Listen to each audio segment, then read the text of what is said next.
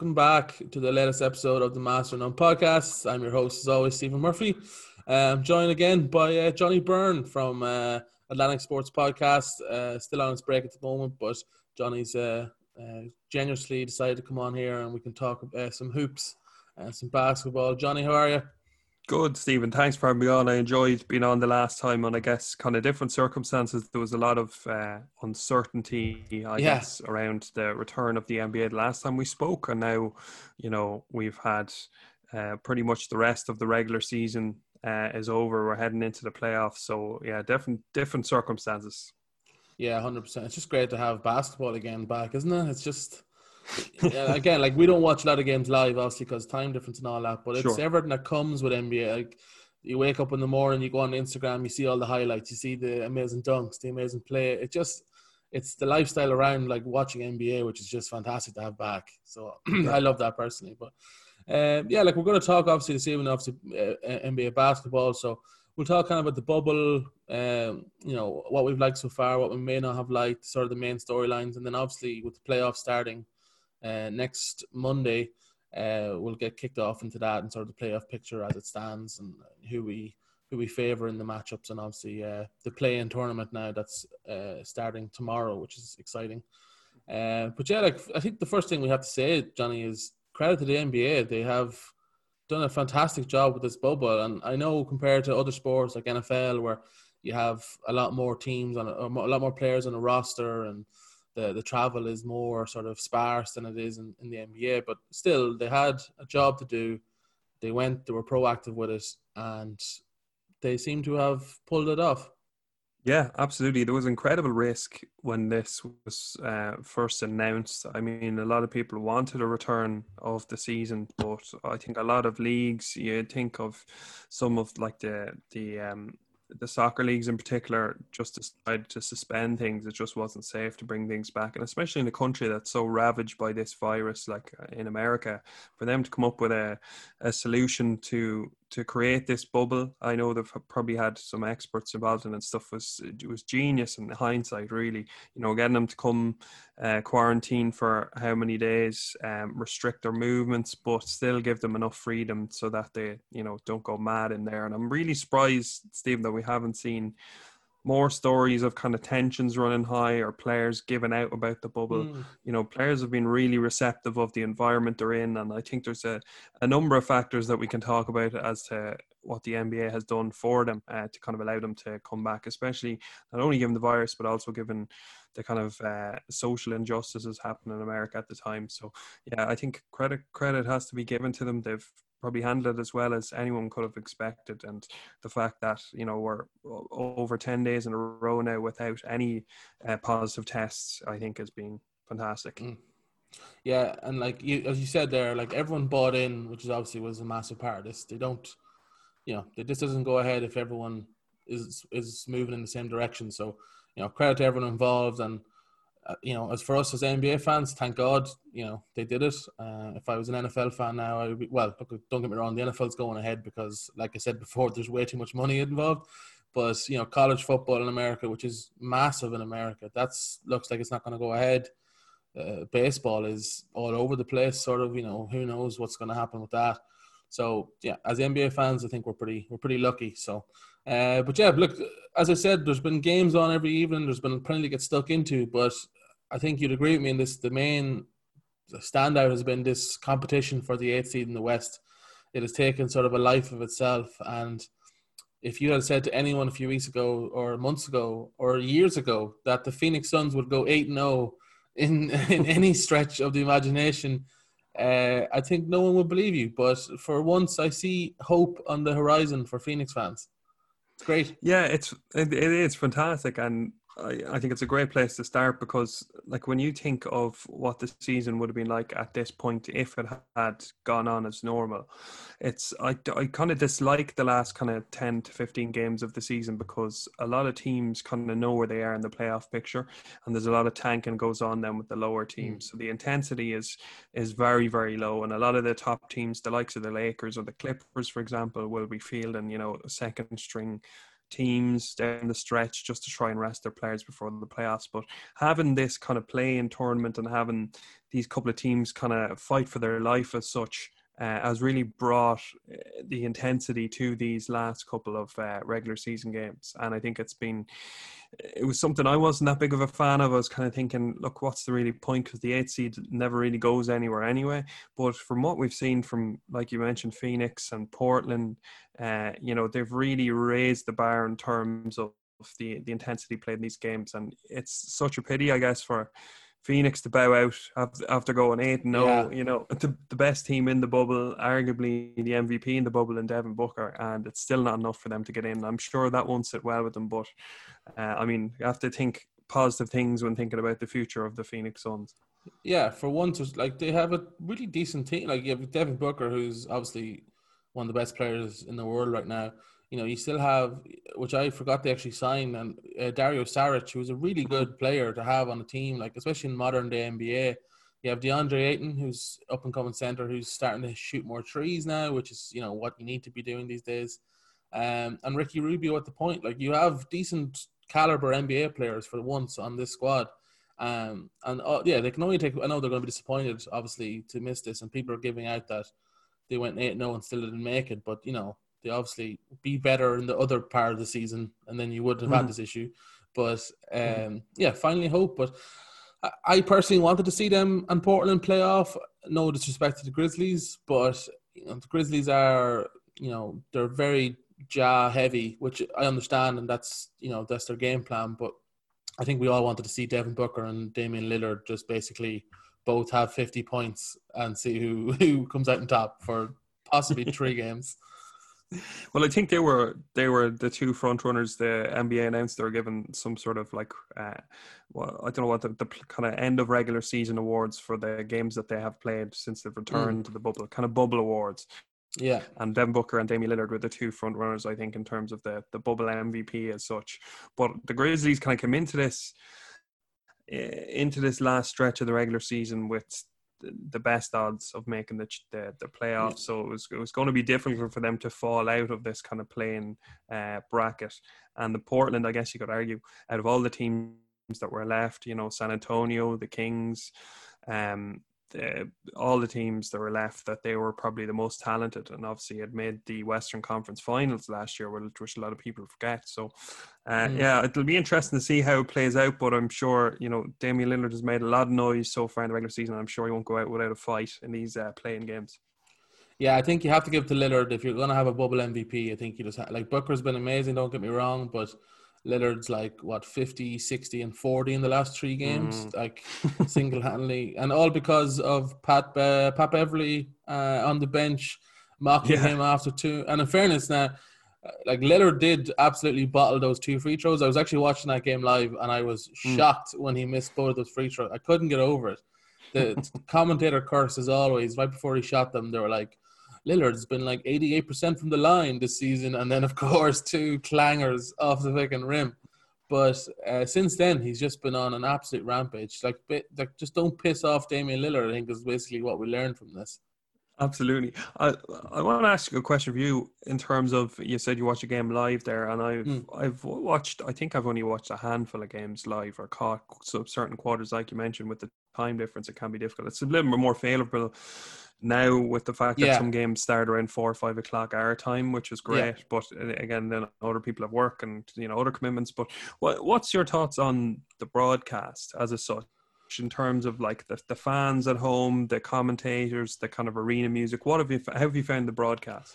I found it actually fine in regards. The only time I found it really off-putting is late game moments or big moments in the game where someone has a big dunk or someone hits a big shot late on. There's no reaction. There's no crowd noise. That's a tad weird, because you feel like in the moment you're like, that moment should have got a massive noise from a fans or a full stadium, which it doesn't.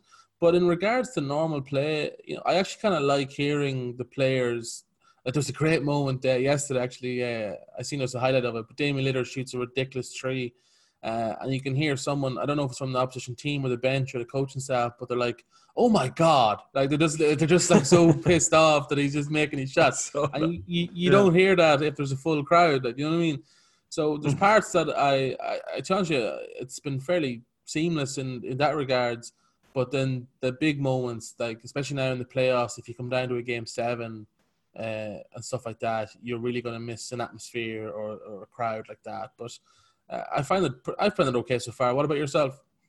Yeah, I think they've made the most with whatever resources they've had, to be honest, because like it's going to be incredibly hard to recreate the end of game moments, and of course, you know, you can always do better in these situations, but for what they have, you know, bringing in the virtual fans, I think was a unique thing that I hadn't seen in any other sports. A lot of like the Premier League, for example, had kind of cardboard cutouts and stuff in the stands, which I think pales in comparison to what they've done here. So yeah, it's more of a 1990s solution than a 2020 solution. Yeah, but but it's those great screens because that the Yeah, no, it's fantastic because being able to see certain family members of players join in on the Zoom, I guess, or in the crowd, and I've seen Shaquille O'Neal pop up in 2 or 3 games as well, make cameo appearances, which has been gas. So yeah, you have to. It's been pretty similar, I guess, to a live experience, but as you mentioned, you know, you just can't replace it. Yeah, 100%. But again, yeah, you're right. With what they have, they've done pretty well. But I think it's interesting now at the playoffs because I think, you know, I think it definitely impacts players. Like LeBron made a good point. Like he hasn't played without a crowd since he was probably like 12 maybe, and even then probably had a crowd. So I'm sure it does. I'm sure players, you know, use that atmosphere for energy and for motivation. So it'd be interesting to see. That's why I think like we're going to go through the playoff matches later on, but you know, nothing would surprise me in these playoff matches. Like upsets, I think are going to happen because the fact, like, you know, home advantage is gone. There is no home and away anymore. It's all in Orlando. So, you know, I think everything's up for grabs here, and I'm really looking forward to it. But I think as well, like another major talking point from this is sort of the Lakers and the Clippers. I say struggling, but definitely not playing to their potential. And the Lakers, I can see, obviously, once they grabbed that 1 seed and it wasn't in question anymore, definitely took the foot off the gas. But even before that, they were like one of the lowest teams when it came to offensive rating. And the Clippers definitely a couple of surprise losses, and they should have lost that Blazers game too. What do you think? Kind of what's causing that? Do you think? Yeah, it's an interesting one because I think even you look in the Eastern Conference and the Bucks, I think they have something like a 3-7 record or something for these 10 games or whatever. So it's funny to see some of these kind of top teams underperform as such, come back into the fold. But I don't think I'd be too worried about it. I think you know, with the Clippers, I guess you can kind of view them in a separate light. The Clippers had the whole thing with Lou Williams, you know, going out for wings and the selfie being taken, and that absolute rat posting it to social media, which I'd be very annoyed if I was Lou Williams. But you know, he's barely played any decent minutes in the end of this regular season. They've missed Montrezl Harrell as well. They've also rested Kawhi as much as they would have during the regular season. They've actually applied load management to him coming back in a lot of games. He's rested too. So, I mean, they haven't had the full strength of their roster. The Clippers, as regards the Lakers, then we haven't really seen the best of LeBron either. You know, his statistics haven't really been up to scratch at what he has been doing in the regular season. And they've a number of kind of new faces as well that they kind of have to try and blend into the team, like Dion Waiters, who's been putting up a decent minutes coming off the bench. They have to try and integrate him. And I really think it's just a case of the weirdness of returning after so many months off that we kind of have to reserve the right to say that these teams are going to be a bit different to what we've seen them in February or March, and that's the reality of it. Yeah, I think LeBron does have that switch where he can, you know, he's one of the few players that can just flick it on and, you know, he's LeBron again. But it'll be interesting to see, like the Kawhi and like PG has looked good in this bubble, but they still have that. I don't know. I feel like the Clippers have that sort of like Dwayne Wade in Miami with LeBron. Like who's the guy? Like late game, who's the ball going to? You know, like Miami struggled in 2011 because of that. You know, you need to after that, then it became LeBron's team, and they went on to win 2 championships. You need to define. Unfortunately, in NBA, it's just one of those sports that you need to define who's the guy, like who's the go-to guy late situations. And the Clippers, I don't think, have decided that yet. So maybe the playoffs now they will, but at the moment the hot hand is definitely Paul George. He'd started one game with like 4 threes in a row, and I was like, oh my god, he's gonna have 50. He didn't in the end, but he was like just everything he looked at, he was making. So it'd be interesting to see. I think they have to sort that out pretty quickly, or else, because they're going up against the Mavs and my boy Luka, which I'll get onto later on. But big fan of Luka, and I'm hoping he's going to cause some upsets there. But you said Giannis and the Bucks. The Bucks they still look good though. Like Giannis is just unstoppable when he wants to be. I think as well, we'll take it this time now. We'll go through maybe the NBA season awards just to see if we align up on those, if you don't mind. Sure. We'll start obviously with the MVP. So give us your MVP there, Johnny, and I'll see if I agree or disagree. My MVP is Giannis, and to be honest, I think the pendulum was swinging towards LeBron, and I think it was more a narrative-driven case for LeBron in terms of his age and what he is done with the Lakers, and I think he's a clear second in voting. But I think for the intensity that Giannis brings night in, night out, and it's even seen in this short portion of regular season where there's games that the Bucks don't need to win, Giannis is still going out there and putting in an intense 30 minutes a night when there's absolutely no need. He's just a competitor, and he's headbutting people. That's how intense he is. He's literally the Washington Wizards, the worst team in it, and Giannis is. It just sums it up, like. So Giannis is mine. I love it. I was hoping you were going to say LeBron James there. I was going to disagree with you, but no, it's Giannis. I don't even think it's that close. Apart from assists, like Giannis leads every statistical category. If you take Giannis off the Bucks compared to if you take LeBron off the Lakers, I think there's quite the difference. And don't get me wrong, LeBron is an amazing player. I'm not a LeBron hater. I'd have him second on this list as well. But I think Giannis has just been too good this year. He's just, unfortunately for LeBron, Giannis is starting to come into his prime yet. He's not even in his prime yet, which is very scary.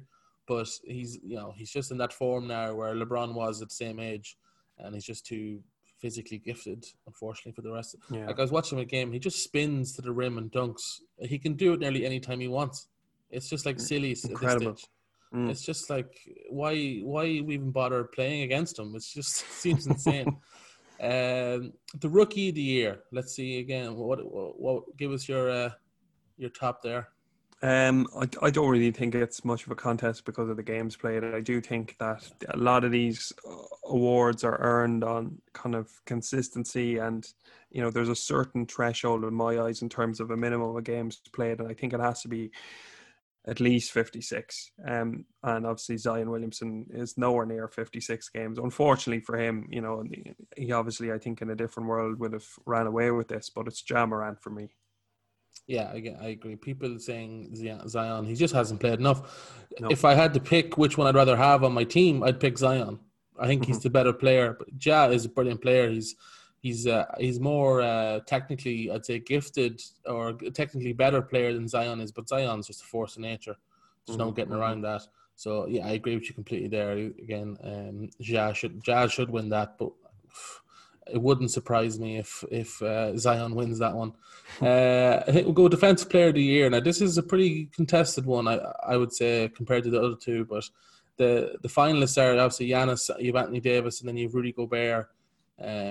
What's your opinion on this one?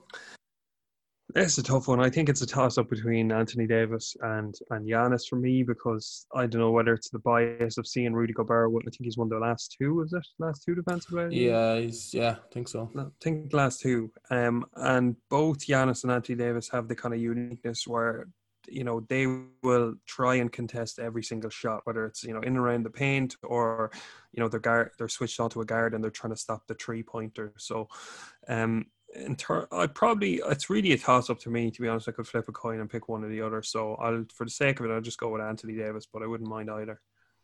Yeah, I know what you mean. Defensive Player of the Year, it's never one that excites me, unfortunately, because the defense side of the ball isn't as exciting as the offense side of the ball. But Look, I'd be happy enough to give it to Davis. He's come into the Lakers in his first season, and he really has, played extremely well. He's dominated in a lot of games. When LeBron seems to have taken a step back to allow Davis to do that. Giannis, again, he contests, as you said, he's contesting everything. He cares. Every night he's bringing 100%. So I give it to Giannis just so that we could be different on one of them. Yeah, that's right. The next one then is Sixth Man of the Year. Obviously, your finalist here is Montrezl Harrell from the Clippers. You've Dennis Schroeder from the OKC, and then Lou Williams, who is fastly coming up on Jamal Crawford for most Sixth Man of the Year awards at this stage. But who do you think here? I think it's Lou Williams hasn't really had the kind of sixth man seasons of old here. I think it's kind of, again, it could be just a case of this man has won it so many times that, you have to outperform the season before, and to be considered. But I think as his teammate, Montrezl Harrell, that, I've probably watched more Clippers games than Thunder games, but, he seems to me more than a sixth man. I think a sixth man, the epitome of a sixth man is, it's somebody that pretty much could start on, the 20 or the 29 other teams, but just in this situation, it works best for him to come off the bench. And I think Lou Williams is somebody that you could describe as being that type of player the last couple of seasons. I think Montrezl Harrell as well, on this Clippers team, it just suits for him in this current rotation to come off the bench, but he's a starting caliber player. And even just watching some of the Clippers games over the last couple of weeks, the absence of him is very, very notable. The physicality that he brings to that team. So I probably give it towards him. So that's, you're going with Montrez? Yeah, I'd agree. I think when watching these Sixers or Clippers games, sometimes they can lack energy, and I think Montrez comes on and he totally just gives you that. He just gives you energy, gives you pace, toughness. He's, in a cliche NBA way, they call him, he's a dog. You know what I mean? Like, he just loves it, loves the competition. So I'd agree with you there. I think he just brings what you want in a six man off the bench. Like, Lou Williams is a better player. Lou Williams is, much more skill of a player. But if you're down 10 and you want someone to come on just to really ramp the pace, I think Montrez is going to impact you more there than Lou, personally. Most improved player, which Ben Adebayo from the Miami Heat's on this. You got Brandon Ingram from the Pelicans and Luka Doncic from the Dallas Mavericks. Brandon Ingram and Luka Doncic shouldn't be on this, I don't think. They are already two fairly established players at this stage. They wouldn't meet my criteria for this personally, but what do you think about this? It was interesting because obviously Doncic reacted to it in a post-game interview and said that, or either post-game interview or could have tweeted it, but said that Devontae Graham should have taken his place, which is, the exact kind of caliber of player. When you see his numbers jump up, it's made kind of historic statistical records, how he's points per game and, all the rest of it has just jumped dramatically. So, he would be in there for me if he was being nominated. But I think personally it's Bam Adebayo for his performance both ends on the floor. I really think, like you said there, it's Brandon Ingram and Luka Doncic, established players before this season. I think Ingram probably taken a bit more of a surprise jump this year than I think we all expected Doncic to progress no matter what. So Bam Adebayo, I think, is my winner because he just epitomized it. He was a bench kind of big man that, a lot of people had thought he had good potential in him, but I don't think anyone expected him to be, an all-star. I don't think anybody expected him to be. I think he was an all-star, wasn't he? I can't think of. I'm 90% sure, but I'll check that up while you're talking. But I just think for what he's brought to that Miami Heat team, a lot of people could have argued it was just Jimmy Butler and a lot of role players on that team, but Bam Adebayo was, the clear number 2 option on that, and defensively, he has got it down so early into his career. Yeah, I agree. I think the definition for me for this award always has been, it's someone I didn't know existed last year that I do now. That's pretty much the criteria for me. And Bam Adebayo is that player. Like, Doncic is already, well, to me, he's one of the best players in the league already. Ingram, I think, is fastly on. He's on that track already. I've seen a few of the games tonight, and there's a lot of Kevin Durant in him. He's long, rangy. and he's got an amazing shooting touch. So I think to be on these lists is a bit silly. So I think this one is it's Bam Adebayo. Coach of the year then. This is a really actually tightly contested one because all have done fantastic jobs. But you've Mike Budenholzer from the Bucks, you've got Billy Donovan from OKC, and then Nick Nurse from the Raptors. So interesting to hear your take on this one.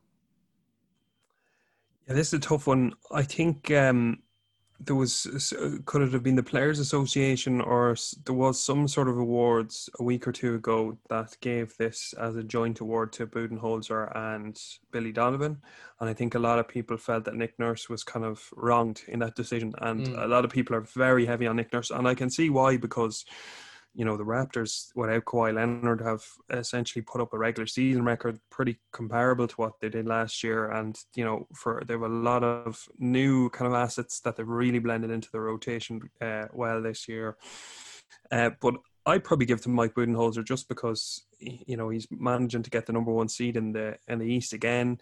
I just look at that team and I obviously look at the Raptors and the Thunder, and I think very well coached teams, but I look at the Bucks and it's just the perfect system around Giannis. And I think it takes a really talented coach to do that. And especially looking at the likes of Brook Lopez, obviously can space the floor and give a bit more room for Giannis. But defensively this year, Brook Lopez has come on leap and bounds as well. So some of the progression, I guess, of some of their players from last year to this year and some of the bench pieces that are coming in, I think it's just an incredibly well coached team. And I'd have to give it to Mike Budenholzer.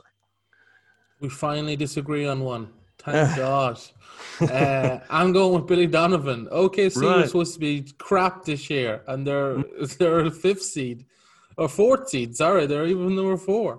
You already the Raptors. Don't get me wrong, losing Kawhi is obviously massive, but they still had the guts of a good team there. They won the championship last year. They still had, it's a good system. The Bucks again, they already were a good team. Don't get me wrong, they're two great teams. Now and I'm not taking that away from them, but the OKC they were due to miss this playoffs by a mile, and they're in the 4th seed. So I think you have to reward that personally. So that's why I've gone with them. But I'm glad we disagreed on one. I think it's just we're just two knowledgeable guys, Johnny. That's just probably it's only natural. It's only natural. Yeah, exactly. We could do the Skip Bayless thing and be like, Luka Doncic is the most improved player of all time, but we're not doing that. We don't do that here. We'll talk about, I think, before we get on to the playoffs, we'll talk about the play-in tournament, Blazers and Grizzlies. So you can correct me if I'm wrong here, but the Blazers just have to win one, and the Grizzlies have to beat them twice, I think, is the way it goes, because the Blazers are the 8th seed currently, whereas the Grizzlies is 9. Okay. So if the Grizzlies win tomorrow night, they still have to win again, whereas the Blazers win tomorrow night, it's over, and the Blazers are the 8th seed. So credit the Blazers. They've won the last 10 games. They've won 7-3, so they have to be rewarded with that. Whereas the Grizzlies are 3-7 in their last 10. So the Grizzlies definitely limping home there in the last couple of games. But who do you fancy in that then? Do you fancy the Blazers to just be too much? Yeah, I've kind of watched more Portland than I have the Grizzlies, only because I kind of expected the Grizzlies to kind of sail into that, kind of hold on to that 8th seed, just given there were a couple of games ahead of the next place team, but they really haven't had a great stretch now in the last bit of the regular season. I don't think Ja Morant has been fantastic. I think we've seen the likes of Jaren Jackson Jr. and Dylan Brooks really step up on their end of things, but it's really hard to look away from Portland at this stage, especially when you mentioned the stipulations that the Grizzlies have to win 2 of those games and Portland, obviously have to win 1. At the rate that Damian Lillard's going, because when Damian Lillard is going as he is, he's double teamed, and rightfully so. You have to try and stop him, but that opens up the options for Jusuf Nurkic. It opens up the shooting for CJ McCollum, and Gary Trent Jr. as well. I think he's averaging the second most 3 points made in the bubble at the moment, which is crazy because Gary Trent Jr. is a player I don't think I'd even heard of before the bubble happened. Candidate for most improved next year if we keep continuing on this. If there was a bubble most improved, he'd be definitely in there. Exactly. Yeah. So you can't look away from Portland in my eyes, especially with the way Damian Lillard's playing, the leadership he's shown on that team. It just seems like the Grizzlies are too young and too inexperienced to go up against a team like Portland. Well, what do you think? Who do you have? Yeah, I can't believe you mentioned the Portland Trailblazers and you didn't mention Melo. Come on, man. Melo's about the fifth or sixth option on that team. He's back, baby. He's back. I'm wearing my Knicks t-shirt and everything for him. Yeah, I agree. I think they've been fantastic to watch. I really have enjoyed watching them. They have so many options. That Nurkic coming back has just been massive for them. He's been really good. Like, he looks in great shape. He looks interested. He looks competitive. He looks like he wants to get stuck in. So I think if you have Carmelo Anthony as your fourth or fifth option, then my God, you're not in a bad position. You know what I mean? I'm not the biggest Carmelo Anthony fan overall. I think his career has been a tad overrated in some areas, but the man can shoot a ball if he needs to shoot. If he's in a position to shoot the ball. CJ McCollum gets so overlooked as well. Like, he's rarely gets a shot blocked. He seems to always find space. I think they have a really good chance. Well, I think they're going to dispatch Grizzlies in one. They'll go up against the Lakers, and I think they could cause them serious trouble. But we'll start with the Eastern Conference in the playoffs. We'll get to the West in the first. So obviously we have the Bucks versus the Magic at the moment. There is some games left today, so if anything changes, I don't think this will, but if anything does change, this definitely won't change because Washington are stinky poo-poo as a team. So this is definitely locked in. But I think the big question here for Orlando is, how do you stop Giannis? Who's going to do that? I mean, I'm trying to think. Like, it's I know it's impossible. It's looking like, arguably you're probably going to have Nikola Vucevic on him, and Vucevic is not really known for his defensiveness. No. He's kind of well-rounded player, Vucevic, but you're going to have Vucevic on him. You're going to have Aaron Gordon on him, who was improved defensively this year. It's safe to say, but that Magic team, I think, are just too underprepared for a team as well coached as the Bucks, and there's really not much. I think there's a clean sweep for me. Although, having said that, let's not forget the Magic and Raptors series of last year when we had the DJ Augustine game. Where they took a game off them and shocked the world. He's been good again. He's been good this year. He's been really, sprightly. But I think the Magic need a big series from Aaron Gordon. They go as far as he goes, basically. Yeah. And there's no doubting him on the offensive side, as you said. He can have some good games, but it's how do you slow down? No Jonathan Isaac. Yeah, exactly. It's a big body you can throw at. A lot of it is just trying to get in Giannis's way. To try and slow him down if he wants to kick it out. But then the problem is when he does pass, he's got Chris Middleton, he's got Kyle Korver, Eric Bledsoe, Lopez. They're all, they can all shoot the ball, which is what you want around a player like Giannis. And I agree. I think this is probably the easiest series of the entire first round. I think this is a sweep as well. Absolutely. But who knows? You prove us wrong, Orlando. Prove us wrong.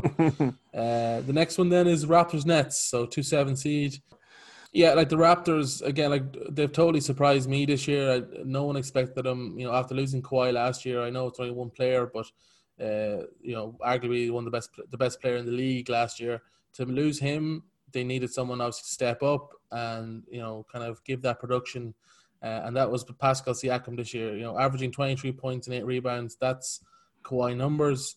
You still have Kyle Lowry, who's the leader of this team and had some big playoff moments last year, and who's to say he won't replicate that this year again. Have you been? I'm sure, like you were surprised just how good they are this year. It was something I called last year, and I don't often backtrack on my words because most of the time I get it wrong. But I really did feel the Raptors would be good this year, and I know losing Kawhi was a big thing for them, especially in playoff matches. But I think regular season they kept the core of what they had last year, which was a championship-winning team. And, under Nick Nurse, obviously there was some question marks in terms of their bench rotation and, who they're going to draft. But some players have really stepped up for them, like Chris Boucher is, a great presence in the paint and has been a great rotation player for them. The return of OG Anunoby, who they didn't have last year, who obviously showed a great promise in his rookie season, has been a really important player for them this year. And obviously the offense general of Kyle Lowry and, as you mentioned, Pascal Siakam kind of taking the lead guy role. But I think that this whole season nearly is the player that stood out for me is Fred VanVleet.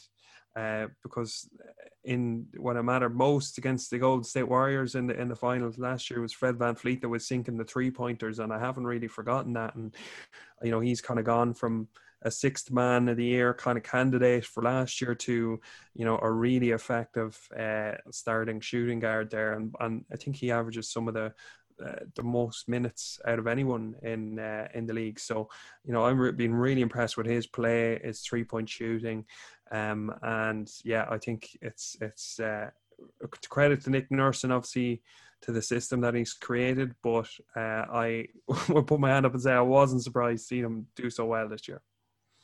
Yeah, no, I definitely was. I thought they'd make the playoffs and all that, but I didn't see this. I didn't see this coming just because of there's always a hangover after winning the trophy or winning the championship, and after losing then your best player, it's even tougher. So, but the Nets then as well. The Nets have also surprised me because the Nets are missing, just Kevin Durant and Kyrie Irving. Nothing major. Even DeAndre Jordan. Just these kind of players, and they're still competitive. Like Chris LeVert has just become star in the making. Like he's ready to make a leap, I think. And like even last night against the Blazers, he had 37 points. And like I was watching the highlights of it, and it's not your Lillard pulling up from 40 feet. It's not your Steph Curry kind of, it's not amazing highlights. It's just simple basketball where he's going to the rim and he's like herky-jerky kind of movements, but it works. And can you imagine this team with a Kevin Durant and a Kyrie Irving? This is an Eastern Conference contending team with those players. So they're going to give the Raptors trouble, but I think overall the Raptors just have a bit too much. And I think they're too much of a unit, the synergy and all that of just playing together for so long with that good system. I think they're just going to have too much for the Nets. But I'd say I'm going to go 4-1. I think the Nets will take a game off them. I'm in agreement. I've actually kind of pre-written down my how I think the series will go, and I've written down 4-1 as well. And I think you mentioned there the Phoenix Suns, arguably the best team or the surprise team in the bubble. It's been the Brooklyn Nets for me because I was just fascinated that this team was able to stay somehow intact without Kyrie Irving. You mentioned Kevin Durant. Not forget, obviously, Spencer Dinwiddie as well, who would probably, outside of Caris LeVert, is their best player, best option, and also Taurean Prince and DeAndre Jordan. So, that's the guts of what could be probably their starting lineup. Just gone before they even come to Orlando. And some of these players I never heard of, like Chris Chiozza, who's been playing the point guard for them. Been impressed with him. Dante Hall, who's squared up to I think he's squared up to Giannis at one stage. That's typical Giannis though. Giannis just an angry guy. I don't know what it is. Don't want to pick a fight with him. But Timothy Luau, Cabarrot as well. It's just an absolute role player, 12th man in the rotation of most teams, and he's been really impressive in the bubble. So I just credit to the Brooklyn Nets coach, and I've been so surprised they've even been able to hang in games, but they've even given teams really tough games. And for us to even think they're going to take a game off Toronto, I think is a credit to what they've done in the bubble. So fair play to them. Yeah, the names you listed there for that team are the generic names on NBA 2K games. It's basically what you do. If you had told me that a few months ago, I'd be like, yeah, that's just generic names. But no, they are starting NBA players for the Brooklyn Nets. Yeah. But yeah, I agree. Next one would have been a really good series, I think, and it still might be, but it's obviously Celtics and 76ers obviously taking a massive hit as Ben Simmons is out. But an interesting little storyline now is if the Sixers do well without him, they need to trade him. They have to, because it's not working with Embiid and him. It's just not. They're just, unfortunately, Simmons. I like Simmons. I think he's a really good player. but he just can't shoot, and that's tough to play within as if you're a big man as well, because the pain is packed. But I think it's a nice little storyline there. Will start to emerge if the Sixers even win 2 games, or possibly even 3. Then the Sixers have to make moves. But I was watching Embiid there recently. It was actually against the Wizards, so take that with a pinch of salt. But the Wizards were up, and the Wizards had the momentum, and there were a few points up, and Embiid came in the fourth quarter and just shut it down. He was really impressive, and I'm not the biggest fan of Embiid. Like, he spends way too much time on the floor for a big man than he should. He just seems to be always like falling down, which I don't know what that is about. But he just came in, he got to where he wanted to on the floor. He made some big shots. He just changed the whole the aspect of the game, and then the Sixers went on to win a big game. Not a big game, but if you're losing to the Washington Wizards, that's a bad loss. And Embiid just totally changed that. So, what's your kind of predictions for this series? Yeah, as a Boston Celtics fan now, I'm pretty happy that Ben Simmons is out. Yes, definitely. I'm a bit disappointed in another way, because I think it would have been a great test for them, really to see a full strength 76ers team against Boston. But it's just a pity when you see a player of that caliber miss out. And obviously, I think you put it well there, that it's going to be a real test to see if the 76ers can survive without Ben Simmons, and if they do, there will be a lot of talk about trading them, because this was a team and a roster and a starting 5 that I think a lot of people would have thought would win out the East this year, and they've been far from that. They've really, really underperformed, and they just have that weird energy about them that on any given night they can win a game, because they just have such a strong starting 5. But now they are going to move Al Horford into the starting rotation, and Horford hasn't played that well with Embiid. But what Horford does do is space the floor better than Ben Simmons, and he can shoot the 3. And I know that from being a Boston Celtics fan. Yeah, exactly. So at least that opens up something for Embiid, and they now have Shake Milton at the point guard, who has been an important asset for them in terms of shooting the 3 as well. Just more guys that can space the floor. But ultimately, when you think of Boston, you just see how well-rounded they are. Both ends of the floor. Defensively, they've been very good this season. Offensively, Jason Tatum has taken a huge, huge leap, and is clearly the number one option on this team, despite being on a team with the likes of Gordon Hayward and Kemba Walker. So as long as Kemba Walker stays healthy, as long as they can kind of narrow down the rotation to 7 or 8 core players, because I think they've kind of experimenting with bringing on certain players in certain positions. Once they can figure that out, I think it's Boston's series to lose. So I have them winning 4-2. Yeah, I think what you said there, were the Sixers were the same energy where they can win any game any given night. It's the same energy that they can have an absolute implosion as well, where they could be up 15 and then totally just self-explode, and then that's it, game over. So I agree. I think it's going to be 4-1. I think Embiid's going to, unless Embiid goes crazy in the series, which is possible, he has that potential, but I just can't see them stringing 4 quarters together regularly enough that they actually take games. I think, the Celtics, as you said, they're consistent. They're not going to make too many mistakes. They're just a well-rounded basketball team. They're going to put together four quarters regularly, where I don't think the Sixers will. So I think they're going to be 4-1. Tight enough for some games, but 4-1 all the same. Next, we have Heat versus Pacers, a.k.a. the Jimmy Buckets versus TJ Warren show. Let's be honest, who else really cares about this series if it wasn't for them too? TJ Warren, where did this come from? This is just ridiculous. This is one of the things with the bubble. This Heat's hot streak wouldn't have happened if it wasn't for bubble. There's no way TJ Warren is doing this, I don't think, without these different scenarios. I think he definitely benefits from the lack of crowd. He benefits from the fact that these arenas are basically practice gyms instead of actually proper arenas.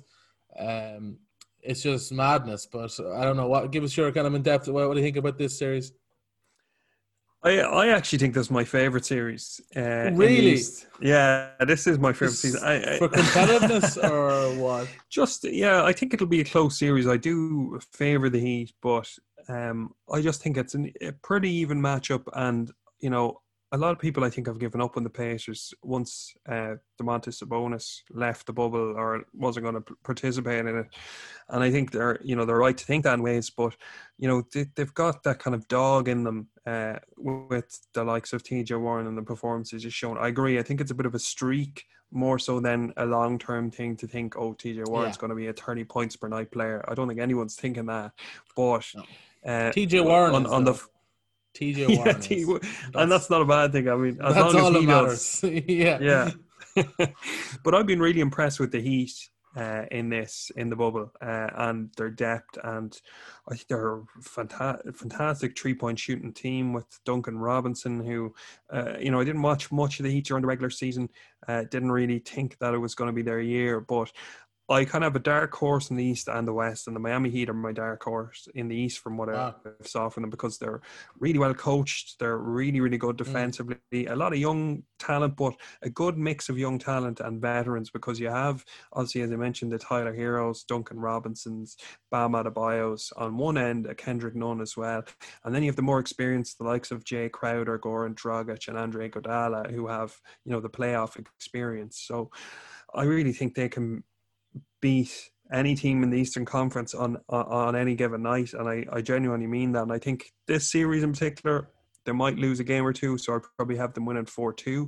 But I just really like this series because we're getting to see playoff Jimmy Butler, and if last year was anything to go by, he ran the Raptors as close as anyone. So yeah, I'm not as high as you are on the Heat. I think I just think that I don't think any other team fears them like they would when it comes to like a Bucks or a Toronto or even a Boston.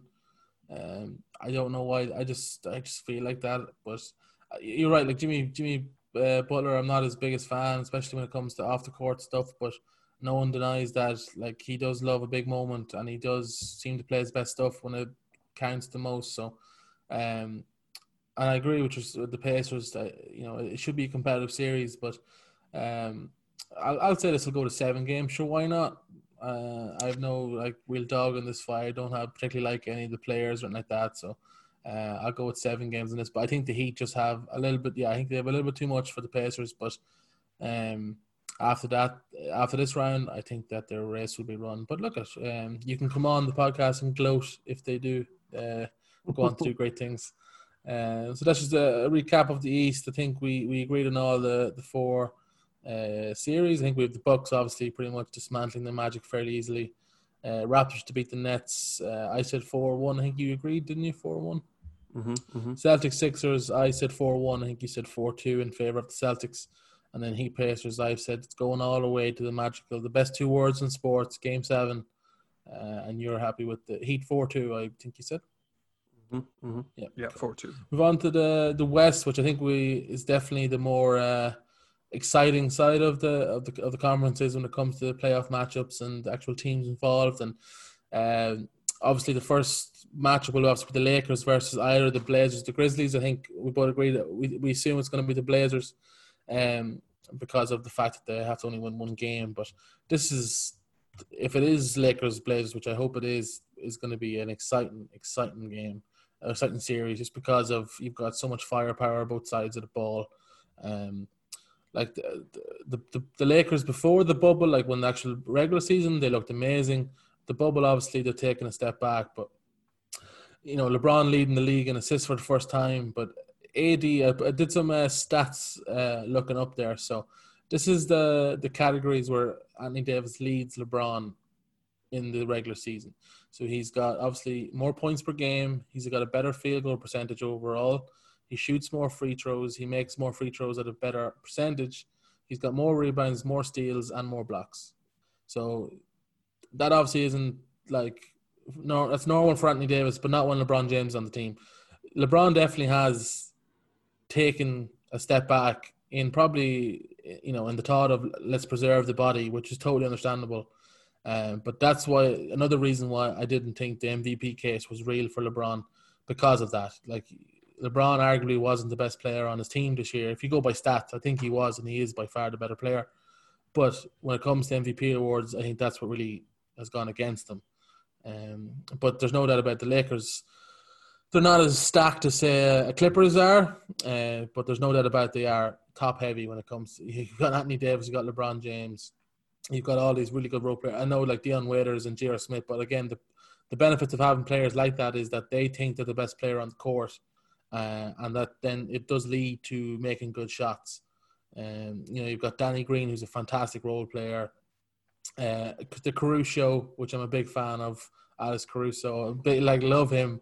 But again, he's an impact player off the bench. He does bring speed. He brings energy. He can make shots. He can, we love the highlights of the putback dunks. But plays like that are what energizes a team if they are down, say, 8 or 9 points. So seeing someone like that make a great play, it will energize them. Even LeBron, you see him on the bench when he makes those plays. He gets hyped for them.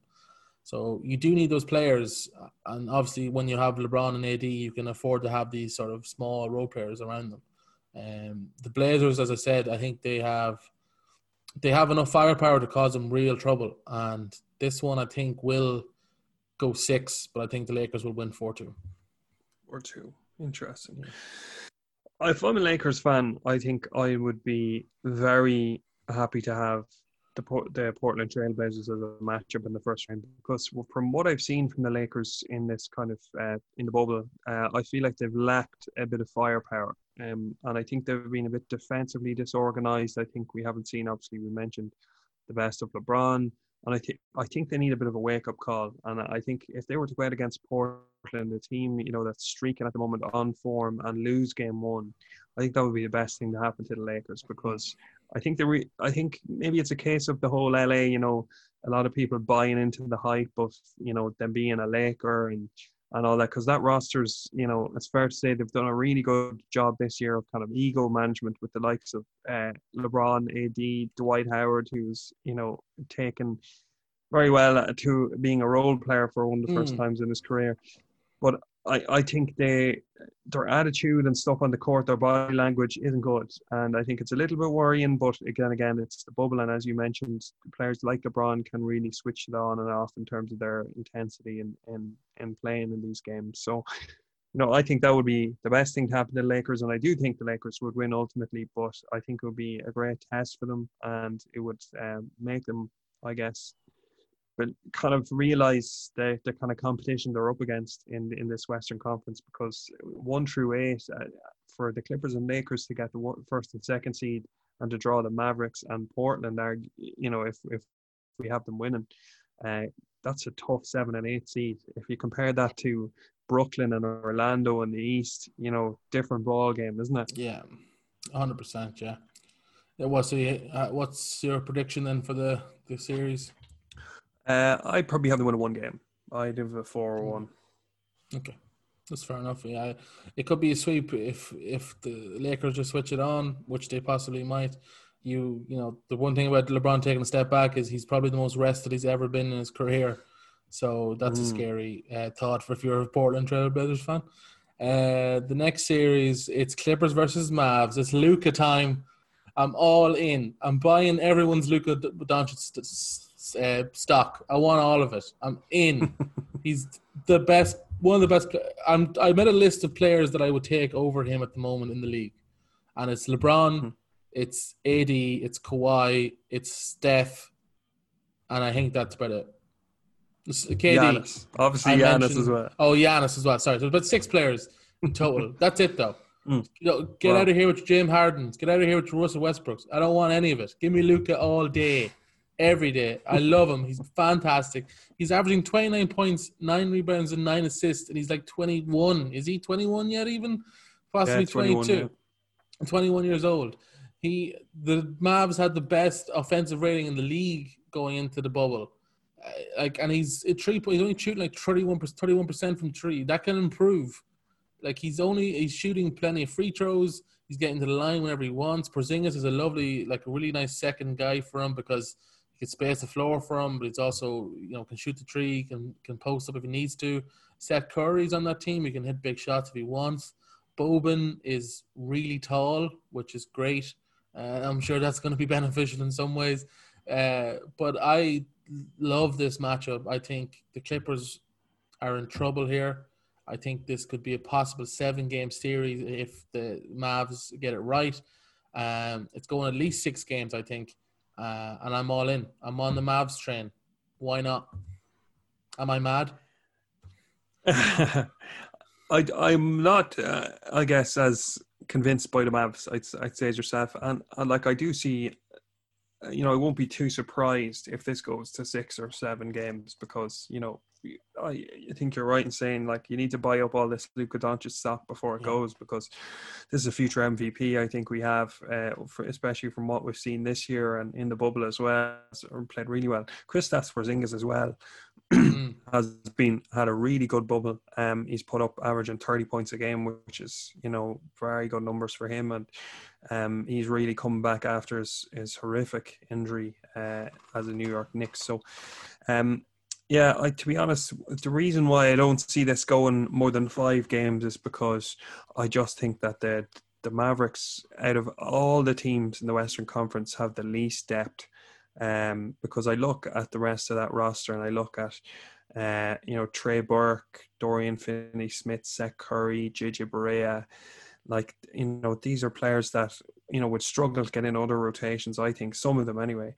And I think, lo and behold, it's all about your stars in the playoffs and how they step up. But I just think if they can get Lou Williams and Montrezl Harrell to really run that pick and roll and run that second unit in the playoffs, I think they're going to run rampant on whatever second unit the Mavericks put out there. And I think that could be the difference in these games. So I could see a really big Luka Doncic night taking 1 game, if not 2. But I think the Clippers are going to run away with this in 5. 4-1 for me. I see all your logical points and your factual base points, but I raise you Luka. So I'm all in. I'm going to be backing the Mavs. I'm going to be all over Twitter spamming the Mavs. I'm all in for this series. Let's go Luka, baby. Love it. So we disagree there quite substantially. The next series is up here with the Heat and the Pacers for me, the Nuggets and the Jazz. It's just sort of meh. And this is more a reflection on me as an NBA fan, because this is a really tight series that could go either way. But I don't know. It's when your best players are big men, I just struggle to kind of get going with it. And like Donovan Mitchell, obviously the Jazz is probably their best player, but he's not. He's been up and down, and he hasn't really, Mitchell hasn't really taken that step that we thought he would from his first year. Like, he was so good, and he just sort of, it's not that he's gotten worse. He's just plateaued a bit, and it's not what I was expecting. I don't know if it was what you were expecting, but when it comes to a series like this where it's so nip and tuck, I tend to look at who's got the best player on the court. And to me, that's Nikola Jokic, and it's not that close either. He's come back. He's in fantastic shape. He's lean. And, he's 20 points, 10 rebounds, 7 assists. Like, the big number there is 7 assists from the center. The first game they played, they ran him from the point guard, which was just – the Nuggets had 5 players on the court. I think 4 of them were over 7 foot. It was amazing. It was fantastic to watch, and he can do it because he's that good. He's the typical amazing European player. He's just comes over and he's just got all the skills. So for me, like, the Jazz are good. Don't get me wrong. Mitchell obviously is leading them, but Bojan Bogdanovic with a sneaky 20 points a game is obviously a nice little second offensive option for them. And Gobert on the Gobert on the defensive side is going to be it's going to be an issue, but I feel like he'll be so concerned with Jokic that it might take him away from stopping maybe other people's shots or stopping other people coming into the paint as much. So I'm going to go with Denver, but this is a pick 'em for me. I'm not quite sure. What do you think? This is my first 7-game series, I think. I just think that the Nuggets are the epitome of a 7-game series team in terms of I think they're really missing Gary Harris on the defensive end to defend the better guards on the other teams, because that's what I've noticed is that, when they're up against really talented guards, they don't really have the type of of players to really keep up with the speed of them. They're a slow team in my eyes, especially Jokic really slows down their offense, and that's just how he works. It's effective for them. It works. So, they're keeping it going, obviously. But against the likes of Mike Conley and Donovan Mitchell, a 1-2 combination that's going to cause them trouble. You would hope that Gary Harris will return from injury. I think Mike Malone was saying it's kind of day-to-day evaluation on him and Will Barton as to whether they'll come back, but they'll be important players to kind of come in. But having said that, I think this series is all about Michael Porter Jr. I think he has been incredible so far in the bubble, and has clearly shown that he's probably the number 2 option on that team, which is mad to think when he was pretty much just a rotation player getting the minutes and the experience in before the bubble. And now, I think he's up there, could lead the team in terms of points per game in the bubble. So it just depends on the matchups for him. If Jokic can cause enough trouble to give Michael Porter Jr. space to take over the game, I think they'll nearly have to put the ball in his hands, because Rudy Gobert is obviously going to be a good defensive foil for Jokic's offensive game. So that's going to be a fascinating matchup. We'll see who gets put on Michael Porter Jr. The more I talk about it, the more I kind of likening the series, even though I can see where you're coming from in terms of in the West and the East, it's probably one of the least exciting matchups. But I have this going 7 games in favor of Denver if they get Gary Harris back and kind of lock down Donovan Mitchell offensively, because I think he's the real kind of X factor in this series. If he can really turn it up and provide for Utah, I think they'll be within a shout. But if he doesn't show up and take that leap that we've seen in previous playoff games, then I think it's Denver's to win. So 4-3 Denver for me. Yeah, it's a good point about Michael Porter Jr. as well. Like, there's no doubting his talent and physical abilities. It's just where he can obviously come into the draft. There was injury worries that people were a bit low on him. That's why he went probably so late in the draft as he did. But if he can stay injury free, he's going to be one of those players that we look back a bit like Giannis, being like, why did he go so late in the draft?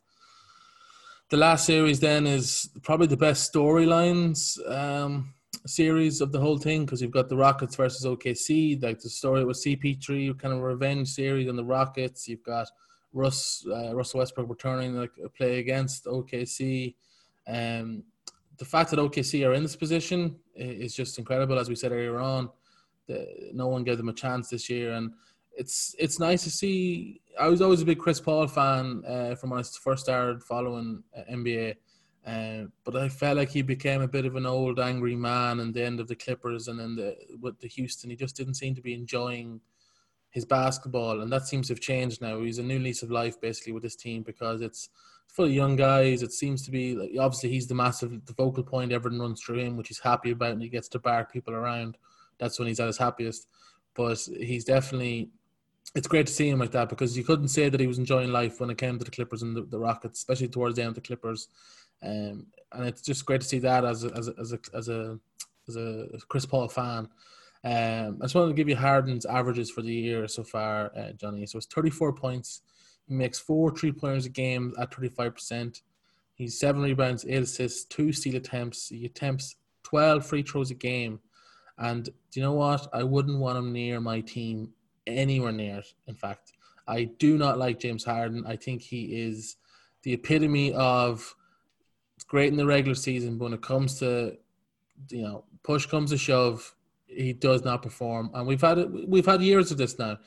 We've had the infamous Rockets Clippers series years ago where Chris Paul was involved, actually, where the Rockets came back and totally upset it. Harden's on the bench for that. He is bad stigma. He's bad news. He's a bad smell around the team. I don't like him. I don't like Russell Westbrook either. I think he's the exact same player. Their style of play and what they do does not lend itself to winning in playoffs. We've seen it before. We'll see it again. I do not like Houston. I don't like the way they play.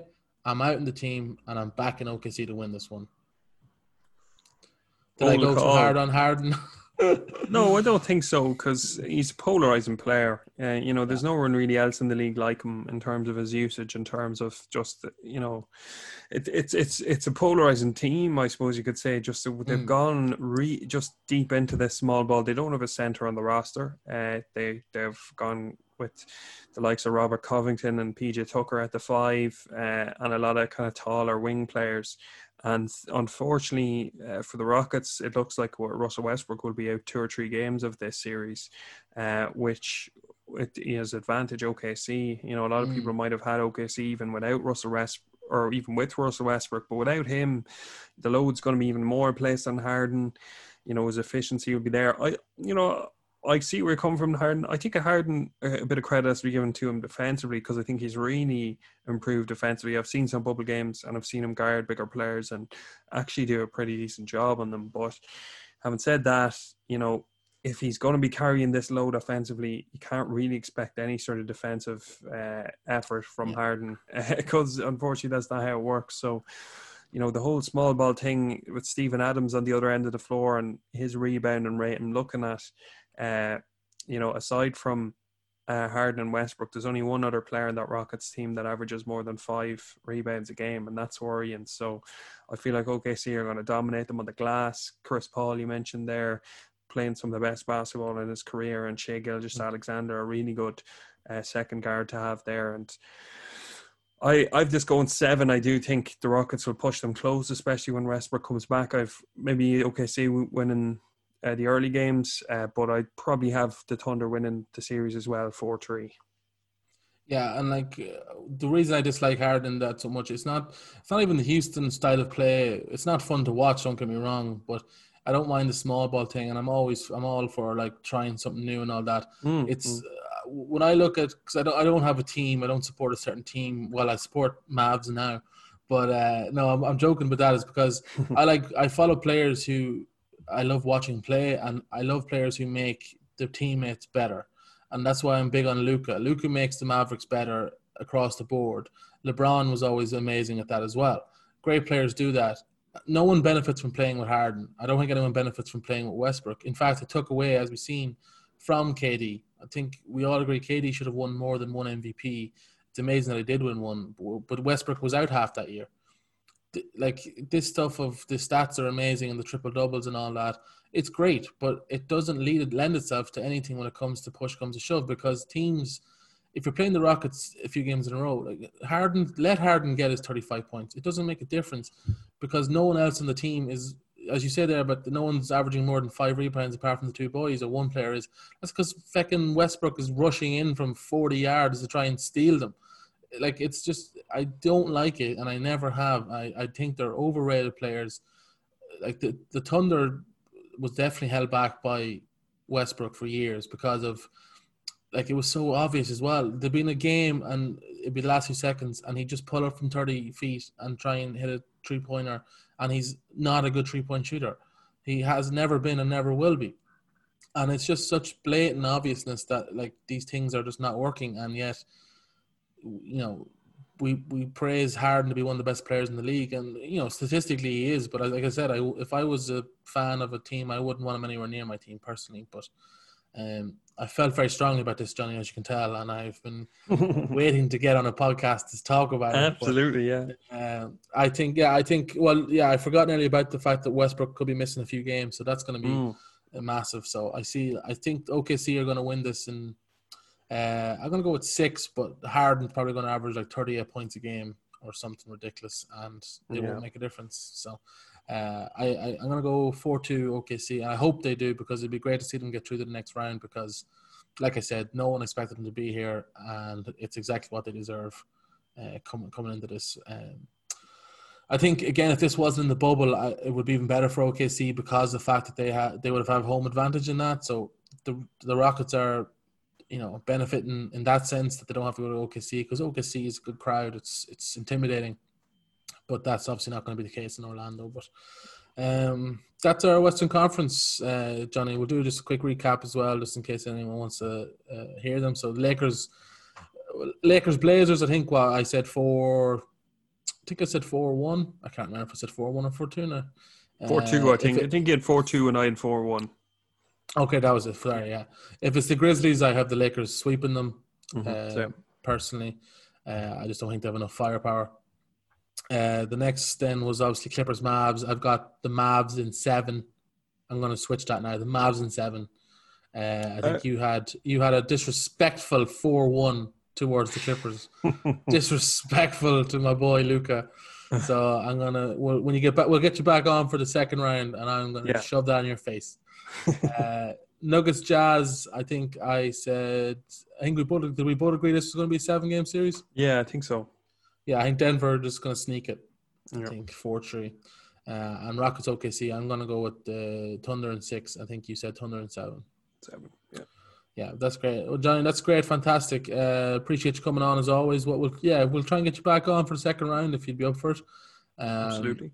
And we can see who was wrong and who was right. Probably you're going to be right and I'm going to be wrong. But you don't. It's NBA. Analysts. You don't need to be right. You just need to be, loud and brash about it. So. You just need the ability to be able to destroy all of this audio footage. Yeah, exactly. Yeah, and I own the audio footage, so it's all there you go. This will cease to exist if the Clippers sweep the Mavs. This won't be going up. John, thanks very much. We'll give socials. Obviously, follow the page on Twitter, guys, at None_podcast. Facebook, Instagram, and YouTube is all Master of None. Subscribe to the YouTube channel, guys, because we are putting up quite a lot of snippets now, and I'm enjoying making the YouTube videos as well. So, Johnny, do you want to plug your own socials for yourself, or are you happy enough to? I think I'll probably get back into writing now once the playoffs hit out, because I have watched a lot of basketball in the last week or two. So yeah, I will be posting articles over on AtlanticSports.ie hopefully over the next couple of weeks. I feel like I've gone through a bit of a creative block just given the pandemic and everything that we've gone through. So no credit given to you for keeping the podcast going with your coverage of the Super Rugby. Thank God for rugby, man, or else it would have been dead, man. And Formula One, I see as well. Me tweeting about that as well. So I'd love to do a Formula One podcast, but I don't know too many people that are into it. And I don't. My brother's a massive Formula One fan, so I'll put you in touch we might have with him. to hook. Yeah, we might have to hook something up with that, because I don't think anyone wants to hear me ramble on about F1 on my own. So, but yeah, definitely, and more NBA now coming up as well, which is great, and then hopefully some NFL soon as well. Absolutely. That's great. Well, Johnny, thank you very much for joining us, and we'll chat to you soon. No problem. Thanks for having me.